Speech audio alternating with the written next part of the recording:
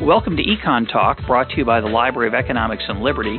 I'm your host, Russ Roberts of George Mason University and Stanford University's Hoover Institution. My guest today is Virginia Postrel, a creative and engaging author and thinker on a host of topics, including culture and economics, an unusual combination. She's the author of The Future and Its Enemies and The Substance of Style. She writes the Culture and Commerce column for The Atlantic and blogs regularly at Dynamist.com. Virginia, welcome to Econ Talk. Great to be with you. Your latest book was The Substance of Style. The title seems like an oxymoron. Style, to many people, has little substance. What did you have in mind with that title, and tell us what the book's about? Well, the book is about two things. It starts with an observation of a trend, which is that aesthetics, the look and feel of people, places, and things, is increasingly important in our economy and culture. It's increasingly important as a source of economic value, and that reflects certain cultural tendencies as well as a number of technological and economic developments. Starting from that point, the book then seeks to examine why it is that consumers find style or aesthetics a genuine source of value. There is a long-standing cultural critique that essentially says that any concern with the surfaces of things is, and particularly a willingness to pay more for mere packaging, is a sign of delusion, manipulation, deception. And while it is certainly possible to put something of low quality in a pretty package, that is not, I argue, what is happening in our economy today. In fact, the increasing importance of aesthetics is, in many ways, a direct result of very high quality in the traditional sense of reliability and function. That what we have is, in fact, another dimension of quality being added, of quality in the sense of that which consumers value. And what the Substance of Style does is look at what is it that people find of value in aesthetics. Why is this not simply some kind of self-deception? And the answer then falls into sort of two general categories. One is simple sensory pleasure. People enjoy things that are sensorially and emotionally gratifying more than they do things that are merely functional. And this translates into, the sentences, just the ability to say, I like that. Then there is another dimension, which is the dimension of meaning. People associate meanings with aesthetic elements, and those meanings are valuable to them. Those meanings change a lot over time. They're different in different cultural contexts, and different for different people, but they are genuinely valuable. Now, the meaning that social critics always talk about is status. And sort of a sub-theme of The Substance of Style is that while status is always present, and people care about status in the simple sense of being able to say, I have more money than you, is not what's driving most of this today. That first of all, there's a lot more differentiation. There's not even in the world of status, there's not a single status hierarchy. And that even more importantly, a lot of what social critics sort of blindly assume as status competition is in fact not competition, but the pursuit of new pleasures. and that if you see that your friend has leather seats in his car, and I just heard an anecdote about this the other day, and because you're riding with your friend and you decide that you would like to have leather seats in your next car, that's not necessarily and probably not about trying to show up your friend. It's more that you had this pleasurable experience in his car that led you to the knowledge that, hey, this is something one could have, and I would like to have it too. But it's really about pleasure, not about the sort of status competition that you often hear assumed. Yeah, the social critics use the status competition as a way of dismissing these sorts of innovations, and also using it as an indictment of the market. Right? So the market gives you these so-called empty improvements that are merely status-oriented. So the example I always think of is the Rolex watch, right? You have this watch that costs thousands of dollars. You wear it on your wrist to show your competitors that you're really wealthy, and it doesn't tell time any better than the cheap, ugly watch. And so this whole thing is a mindless, empty competition. But I really like your point that a lot of the times that things look better, they give us pleasure, and they are better. It's not just the fact that they're pretty. It's really, I think, an important point. Did you get a lot of criticism for that viewpoint from those social critics? Well, I got some, but the funny thing is that this very sort of puritanical streak is not necessarily always popular. I mean, there's a large number of people who, regardless of their feelings about the marketplace, really value the look and feel of things, really think that aesthetics is important, and that we have undervalued the sensory in our culture. So what has happened with the book is it's been kind of a crossover in different... I mean, there are people...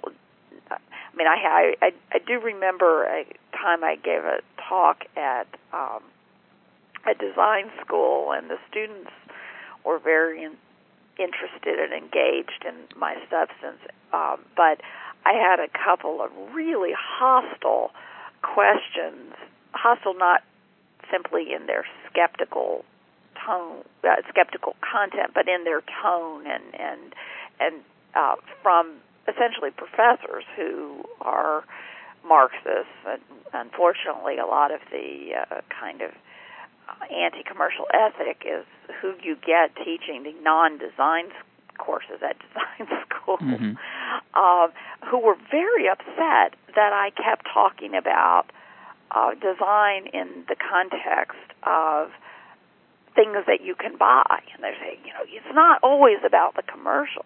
And my argument to them was, of course not. I mean, obviously things can be designed that are not sold in the marketplace, but what's interesting is what's going on in our culture and our economy right now, where this aesthetic content is becoming more important in the marketplace. And why is that? And let's look at this. So there have been mixed reactions. Well, I like your point.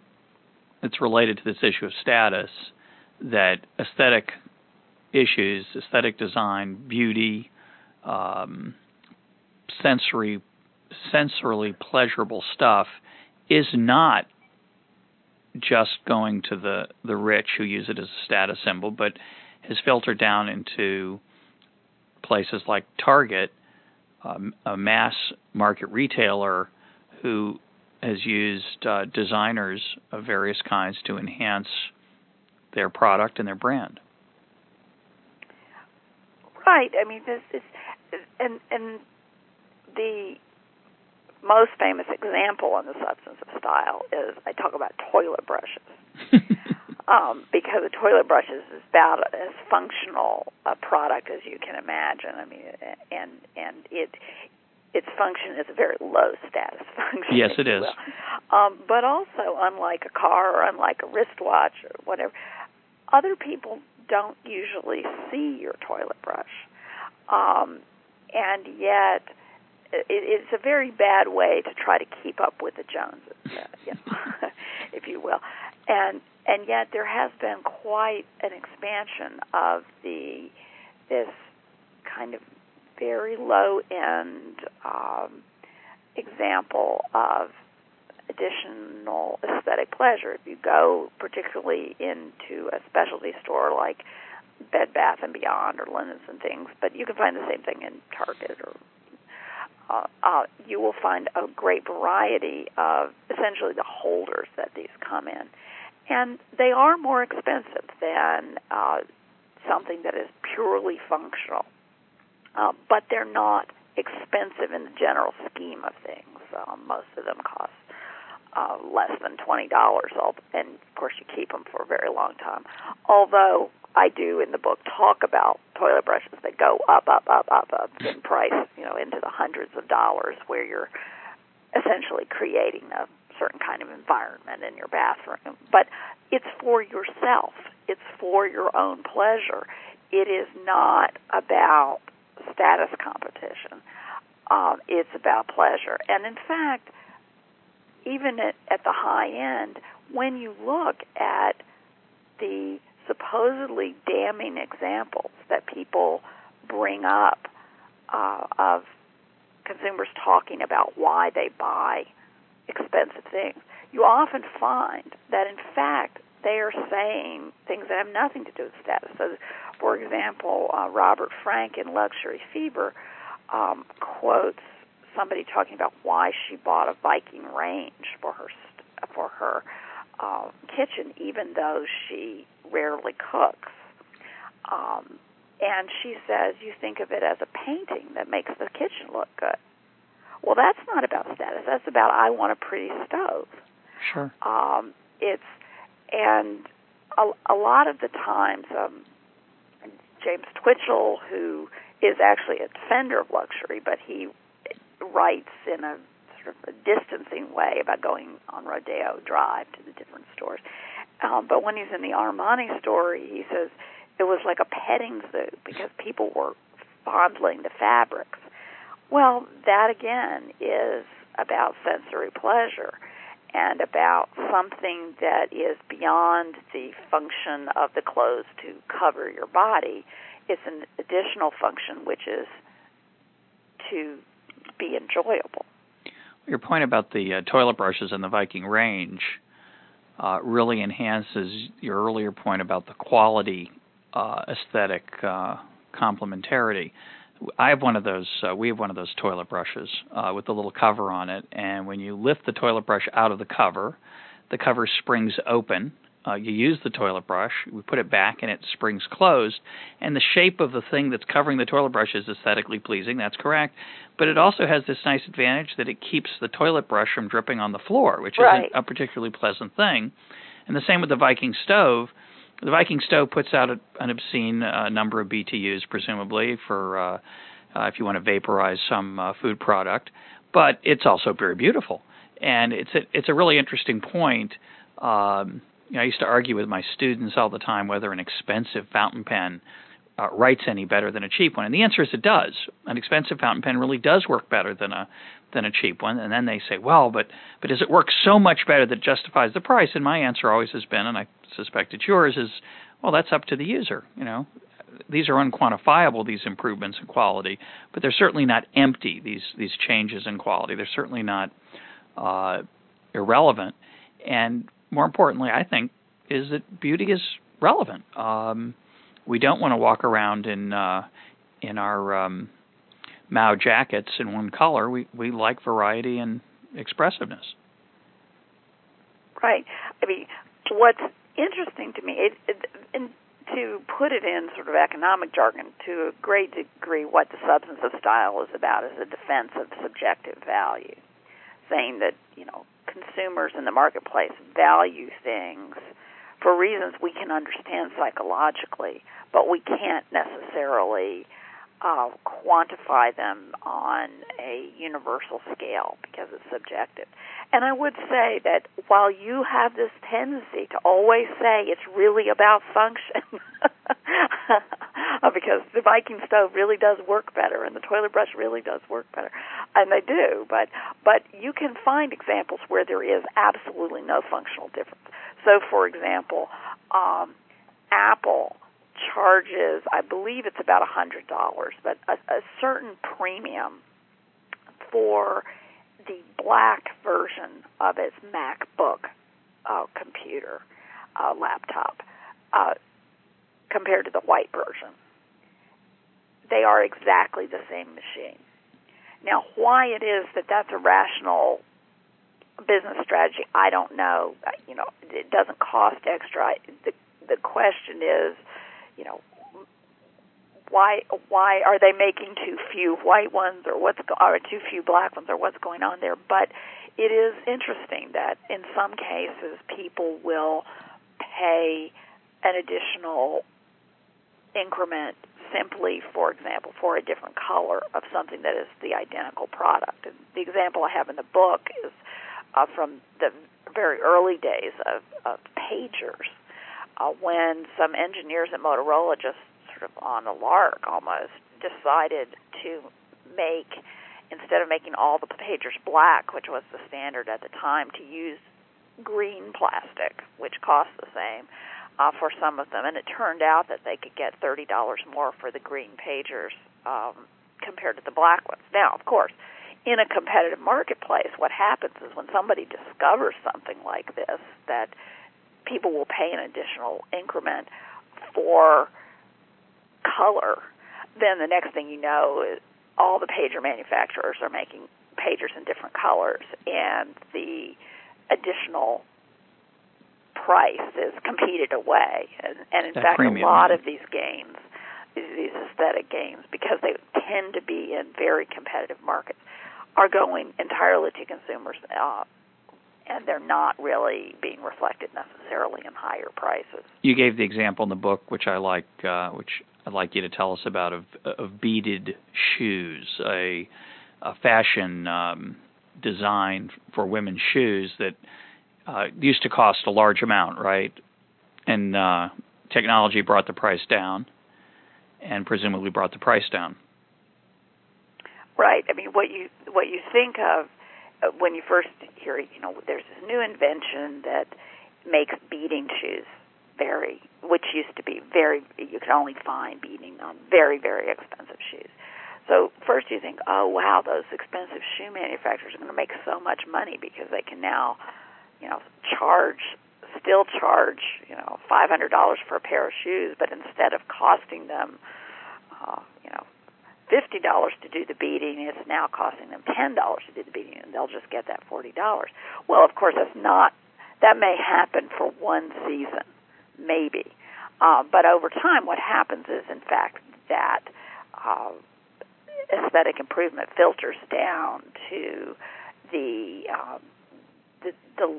mid-range shoes, and eventually even to the cheap ones, and it's not reflected in higher prices because it's a competitive industry.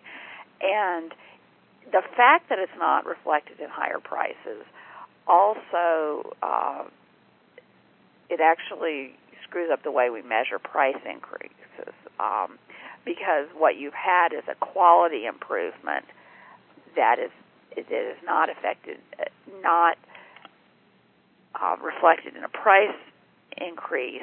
So what you're really doing is getting more for your money, and yet the measurement, CPI, and things like that are counting it as the same product, say black shoes. Yeah, it's one of my it's one of my pet peeves, right? So you've got black shoes with no beads, and you have black shoes with beads.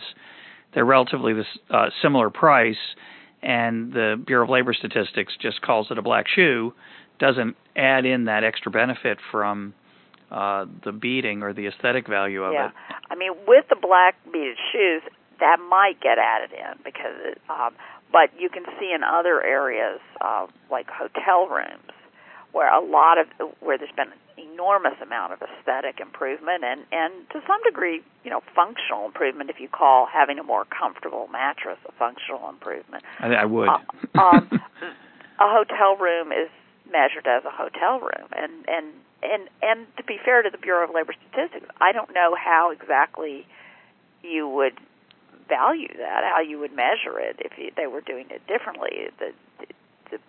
There are real problems here, but there definitely is a case when you're having a lot of quality improvements.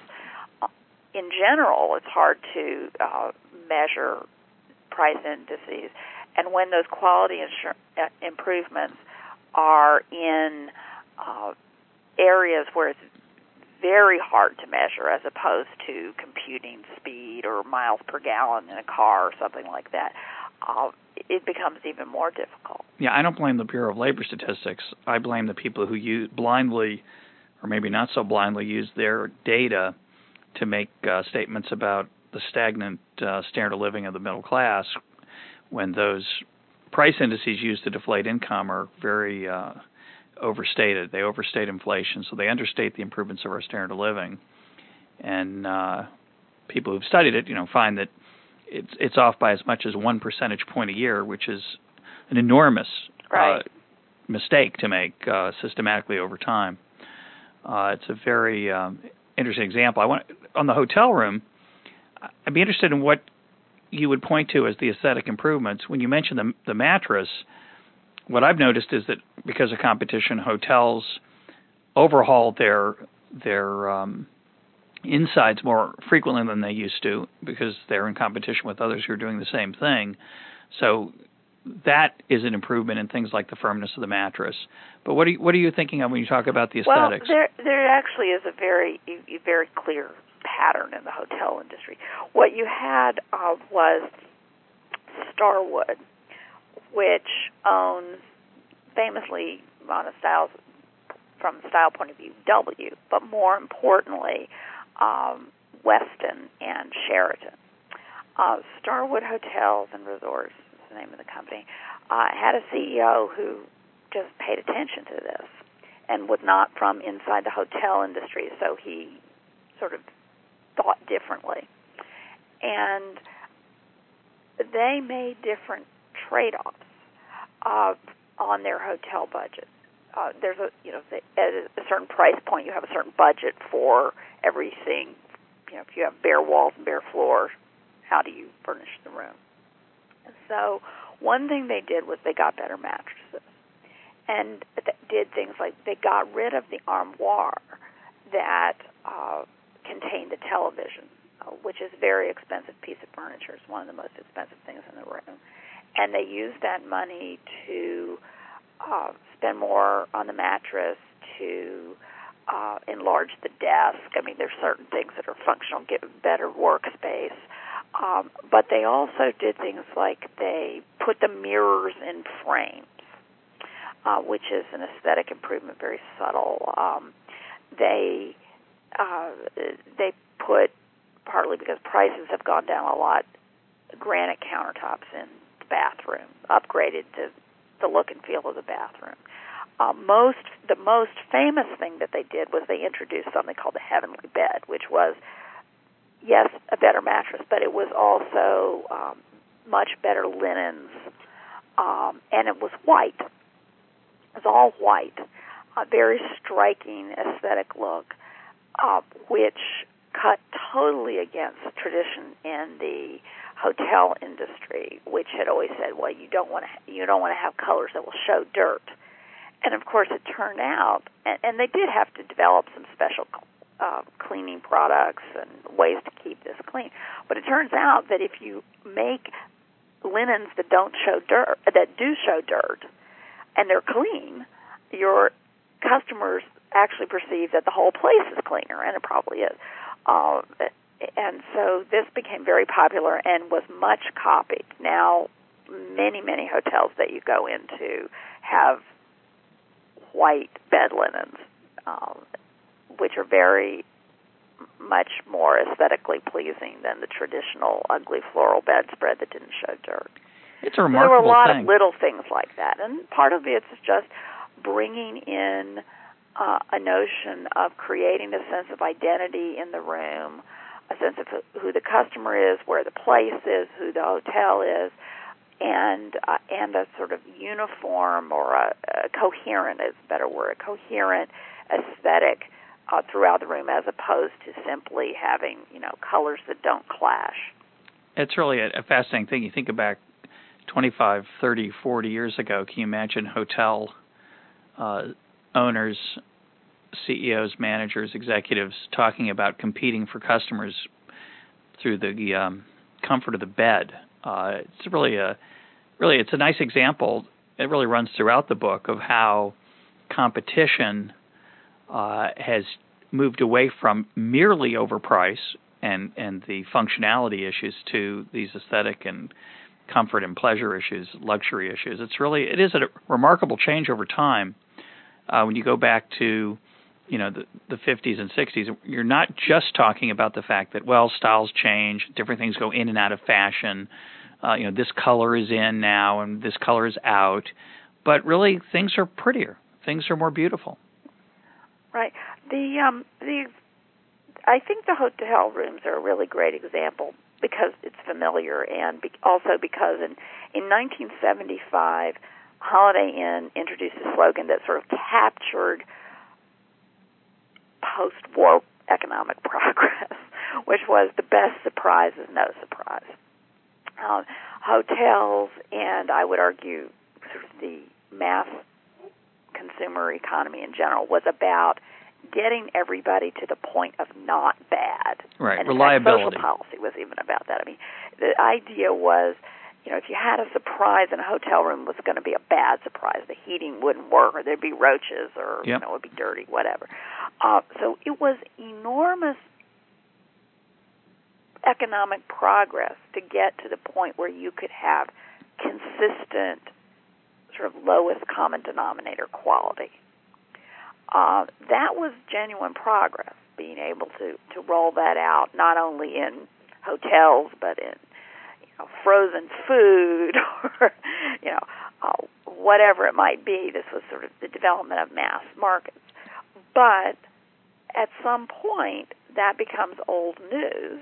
And then the question is, what have you done for me lately? And you have a generation of people who've grown up with that as the assumed background. Of course, the hotel room is clean. What else? And they want to have a special experience. They want the hotel room to be at least as nice as they have at home, or they want to have a unique experience. They want to have personality in the hotel. And you have an expansion of variety and general sort of aesthetic intensity at the same time as a way of competing. And those two things go together, because once you're trying to sort of make things look more aesthetically identifiable, you will go in a direction where some people will really like it and some people will maybe not like it as much, and so you need more variety at the same time. And there are lots of managerial and logistical challenges to providing those things, but that is definitely the way the economy has been going, because people are always looking for new dimensions for competition. And it's clearly an example of an increase in our standard of living, right? It's not just that our expectations have adjusted and not bad is okay, and now what's new, but the fact that we can afford these aesthetic improvements is a sign, at a mass level, is a sign that our standard of living is growing. Right. It's an increase in the standard of living, and as I said earlier, in many cases, the prices are not necessarily going up with the quality because of the pressures of competition. So these aesthetic improvements can be risky because not everybody might maybe not everybody likes a white look or whatever is the look. So you're also talking about an increase in segmentation and choice. So I always like to bring in Adam Smith here when we can. In the book, you talk about the distinction between a mass market and a large market, and how Smith observed the division of labor is limited by the extent of the market. As the extent of the market grows, you get more specialization, and you do, in America, get a lot more choice. Right. I mean, Adam Smith's point was about sort of spreading the cost of labor. If you were in a small town and you were a carpenter, you basically had to make anything wood that people needed. You would make barrels, you would make furniture, or whatever, because in order to fill your time in the small town, you had to be very generalist. If the carpenter moved to 18th century London, he could specialize. So you would have furniture makers, you would have coopers who made barrels, these kinds of things. You get more labor specialization in a larger environment. Through most, and of course trade enlarges that market further. Through most of economic history, you only found very specialized niches in places where there were actually lots of people living, and that includes very sort of specialized aesthetics. If you in 1975, if you wanted to buy some kind of modernist furniture, say, you needed to go to New York and get it, or go to Los Angeles, some very large place. Well, what has happened is, because of a number of different technological and business developments, it has become possible to create large markets, that is, large enough to support the cost of a given specialty, that are not located in a particular place. And what this has done is break the connection that we sort of developed in the 20th century between thinking about large markets and mass markets as being the same. So that when you talked about making a lot of something, it was going to be very homogeneous and sort of lowest common denominator, because that was the mass market. Now you can have a large market, large enough to support the cost of production, but it could be very specialized. And this actually goes, we think of this today, we tend to think about the Internet and ways to serve the long tail, as Chris Anderson's book calls it. But it actually goes back earlier than that. When you first start to see, for example, specialty catalog sales, many of which were oriented towards specific sort of design identities or aesthetic identities and specialty products that you couldn't get. That starts essentially in the early 70s, and it's made possible by two things. One is the development of computer databases, but the other, even more important thing, is the development and spread of Visa and MasterCard, or their predecessors, of credit cards that act as trusted intermediaries for both parties. So I talked with a man named Roger Harchow, who's here in Dallas where I live, who developed the first specialty furniture catalog. And he said, that was absolutely critical, because he could start a specialty catalog. It could show up in your mailbox. You could use your MasterCard to buy something, understanding that if he turns out not to deliver it, you have a recourse at MasterCard, and he also can trust that he'll get paid. It lowered the cost a lot. He didn't, unlike Sears or Montgomery Ward, he didn't have to get into the credit business, which is a whole very different sort of business. And then this expanded, and we saw lots and lots of segmentation. And of course, now all of our mailboxes, especially this time of year, are full of specialty catalogs, which then complement, and all that infrastructure that developed was very compatible with Internet marketing, so that you today have the ability to aggregate very specialized markets into large enough numbers to cover the costs of whatever it is that you're selling. Yeah, it's a profound point, the point about the credit card. I think it's totally underappreciated or unappreciated in its impact on the ability of people to. You think of the ability to sell stuff. What people often ignore is this point, the one you just made, which is phenomenally interesting. How it affected the choice of what's up for sale and made things feasible that weren't feasible before. It's really it's a great example. Let's shift gears, if we might. We did a podcast with Richard Epstein a while back on the challenge of increasing the number of kidneys available to people on dialysis. And you have a unique perspective on this. You did an extraordinary thing, and you've written about it. You donated a kidney to a virtual stranger. I'd like to hear about that, how that came to be, and how it affected or didn't affect your feelings about public policy in that area. Yeah. Well, first of all, I wouldn't call Sally Satel a virtual stranger. I would call her a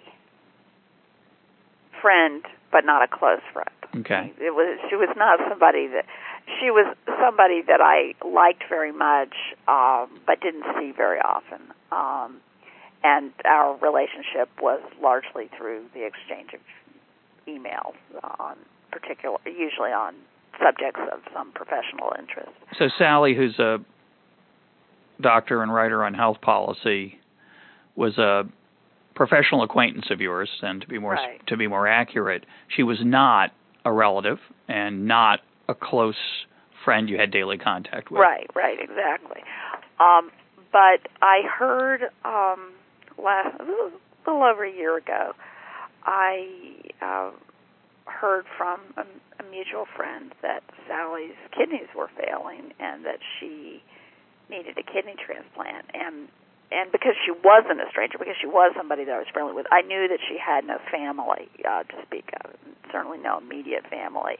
Her parents are dead. She's an only child. She's not been married. She has no children. So all the sort of normal familial ties that people in this circumstance use were not available to her.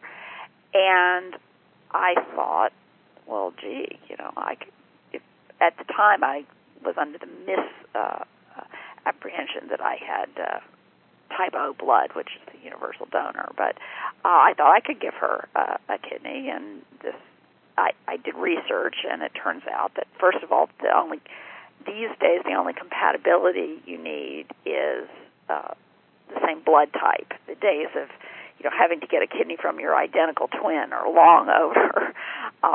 The donor simply has to have the same blood or a compatible blood type, and the risks are quite low for the donor.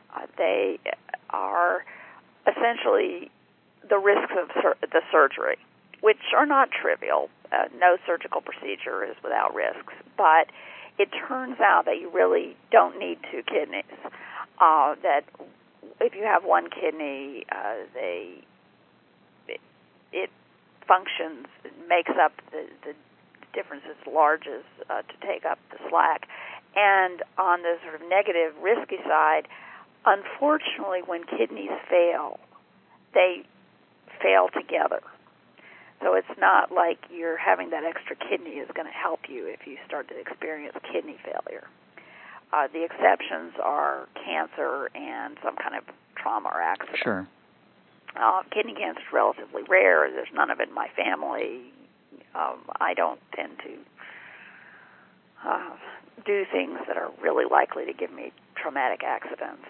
So I didn't think those risks were particularly high. So, yeah, I went through, I told Sally that I would, if all the compatibility worked out, that I would donate a kidney to her. Went through a lot of tests over a period of months. For a while, she thought she had another donor she had found via a website, matchingdonors.com, who was a complete stranger. It was just somebody who altruistically wanted to help out another human being. And that fell through, and so in March 4th, I went to Washington, and we had this surgery, and everything is fine now. And the process did, as somebody who believes in markets and believes that people should have autonomy over their bodies. If you had come up to me, 2 years ago on the street and asked me what did I think about kidney, selling your kidney, I would have said, well, I think it should be legal. But I didn't really think very much about it. It was sort of like, yeah, right. It was just an opinion. What I learned through the process of this is that this is a terrible problem, that we are literally killing thousands of people because we are squeamish about allowing any kind of financial incentives for donating organs, whether it's donating from deceased organ donors, which is what most people think of, or the much more important for kidneys, donating live organs from live donors. There are, something like 70,000 Americans on the list waiting for kidneys. If every single person who died in circumstances to allow, their organs to be harvested, it had signed a donor card and their families agreed, that would run, I believe it's about 15,000 kidneys a year, increase. It would essentially double the number that are available today. You would still have a huge waiting list. The only way, given current technologies, to deal with this is to encourage more people to donate kidneys while they're alive. Now, part of that is a matter simply of public education. I mean, people, in my view, people don't understand that this is simply, it's a risky thing, but it's only as risky as lots of, cosmetic surgeries that people have. It's not an inconceivable thing to do, especially if you're young and healthy. What happens today is that because people do turn to their families, actually some of the people who end up being kidney donors are maybe not quite as healthy as it would be ideal. They may, often there are issues with obesity, for example. But more importantly, there's just, it's like supply and demand are not meeting. And the only one way you can get them to meet is to pay people for making these donations. Now, I think a lot of the resistance to this is not just a sort of anti-commercial resistance, although that's a lot of it. A lot of it is simply that people don't understand what's involved, that they don't understand the level of sort of medical care that must be involved in order for the whole thing to be successful. They don't understand the complexities of our transplant systems and all the safeguards that are built in to that system. You can't just whack somebody over the head on the street and steal their kidneys and stick them in somebody. That's just not going to work. I mean, this is not a sort of theoretical point. It's just medically it doesn't work. And they don't understand that this is not an inconceivably altruistic, heroic thing to do. I mean, it's far less risky than things that people get paid to do all the time, like fighting fires in California. And so I have been working with Sally and other people to try to sort of change the discussion. There's a federal law that says you can't provide any incentives for any kind of valuable consideration in exchange for organ transplants, organs to be transplanted. And that has been used even to, a few states have tried to implement sort of tax credits or paying parts of funeral expenses for deceased donors, and that has not gone through because of resistance to it, and certainly the idea of actually compensating living donors has gone nowhere, and it's a real problem. It's a lot of people have a concern that, well, if this were the case, only rich people would get kidneys. Well, poor people first would donate of all, we them. have a system where, to some degree, that's happening already because rich people are going to, fairly unsavory sources of kidneys, like going to China for kidney transplants, which often come from executed prisoners, and you wonder, the rule of law not being so good in China, what were the circumstances of that execution? But the other thing is, the people whose kidneys are failing are not a bunch of, Google zillionaires. They are working and middle-class people. A third of them are African American. They often do not have, lots of money, and any system of paying donors would have to go through the same kind of medical insurance, whether it's public or private insurance system, that the rest of the transplant system goes through. But meanwhile, we're paying huge sums, because there is a federal entitlement to dialysis. We're paying huge sums for what amounts to kind of an iron lung approach, which is you keep people alive, but their quality of life is hugely diminished, and their health gets worse and worse while they wait, so that the chances of a transplant succeeding become lower over time. It's grotesque. The whole thing really, I find very tragic. Now, the medical establishment often discourages or at least hinders donations between strangers or relative strangers because they're afraid that if a stranger gives another stranger a kidney, then obviously there's the potential for under the table payments, and that it's much better, says the establishment, to rely on love, say between family members. I'm curious, in your case, if you got any discouragement in this being in this intermediate case of a friend but not a relative or a close friend.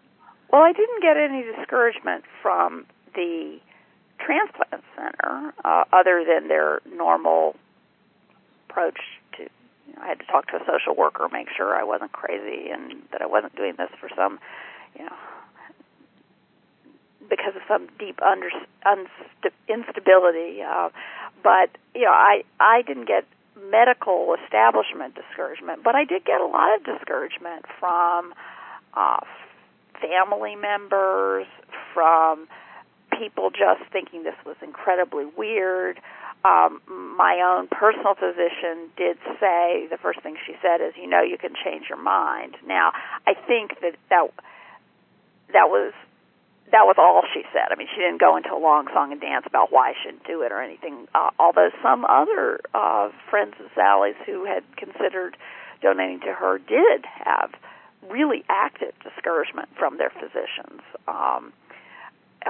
so that there is a sense in which people treat this as kind of inconceivable thing, which would be one thing if we didn't do similarly risky things all the time for equally optional reasons. But I, partly because Sally had already found a transplant center that was willing to transplant a kidney from somebody who was a complete stranger whom she had met on the internet. They certainly were not going to discourage somebody who was actually a friend, even though not a close one.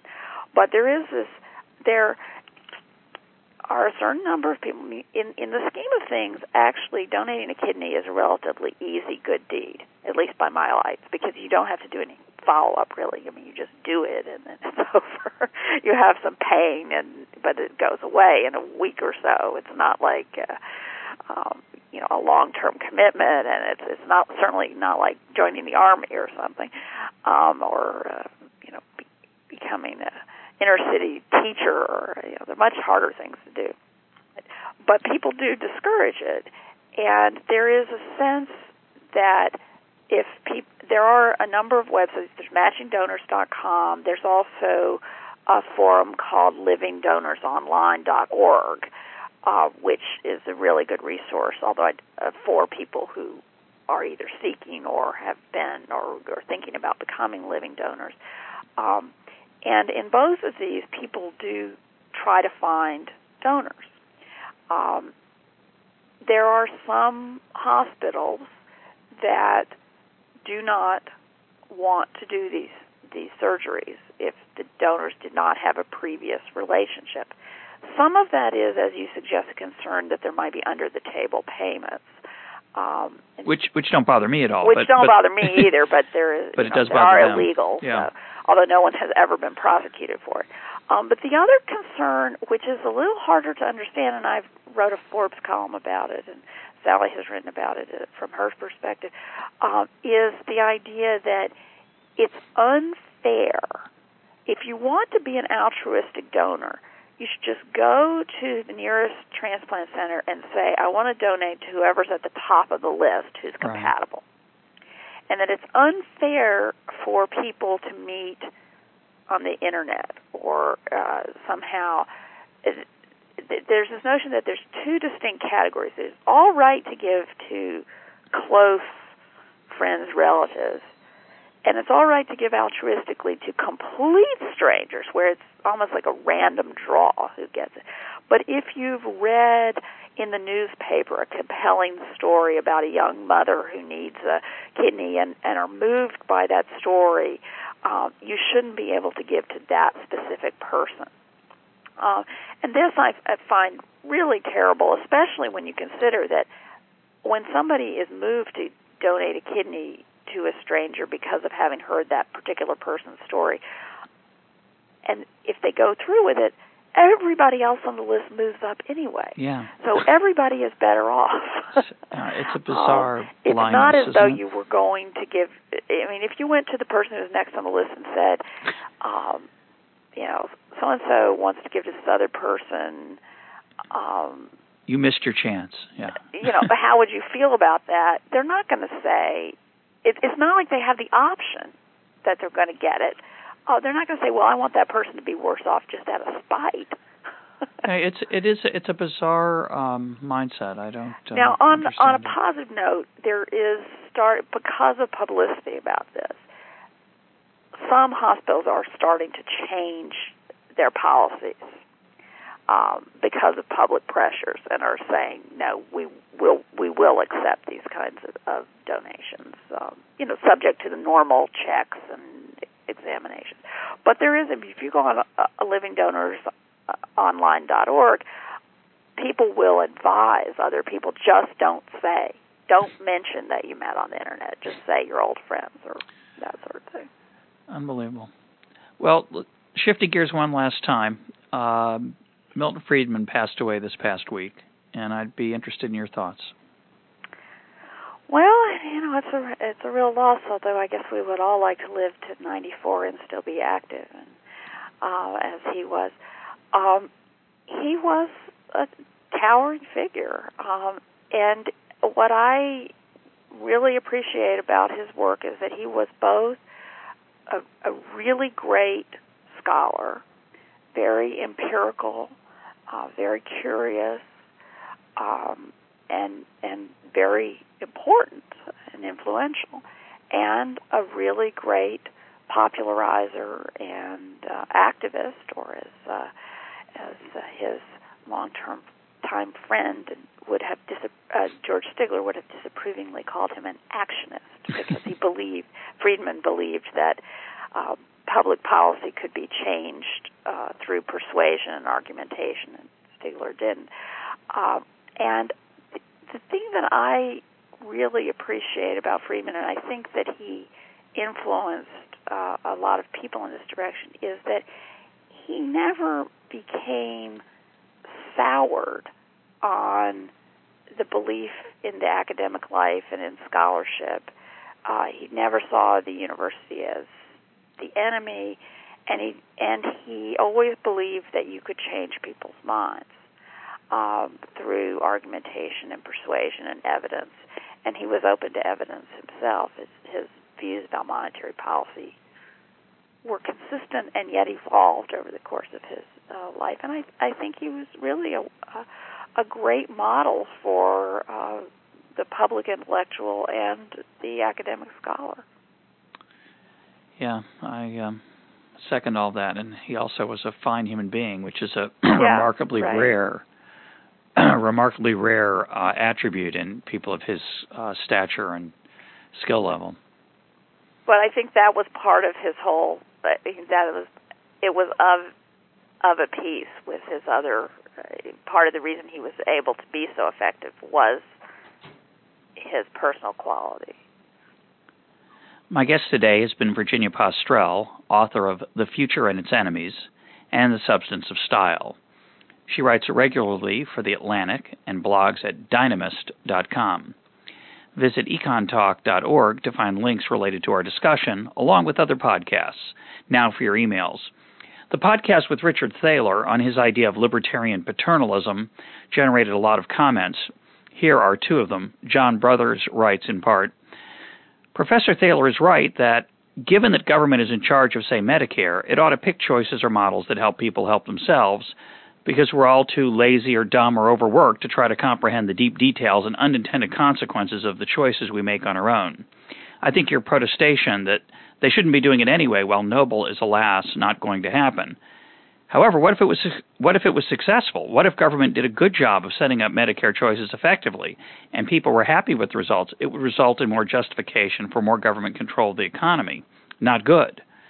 John continues, I think you're right that even when government employees or agencies do try to work in our interests, the likelihood that they'll actually succeed is not very high. They'll try and fail for all the right reasons. More importantly, markets and systems change over time, and what might be a good default policy in 2006 may not be a very good default policy anymore in 2011. But woe to us if we try to get the government to change something that appeared to be successful 5 years ago.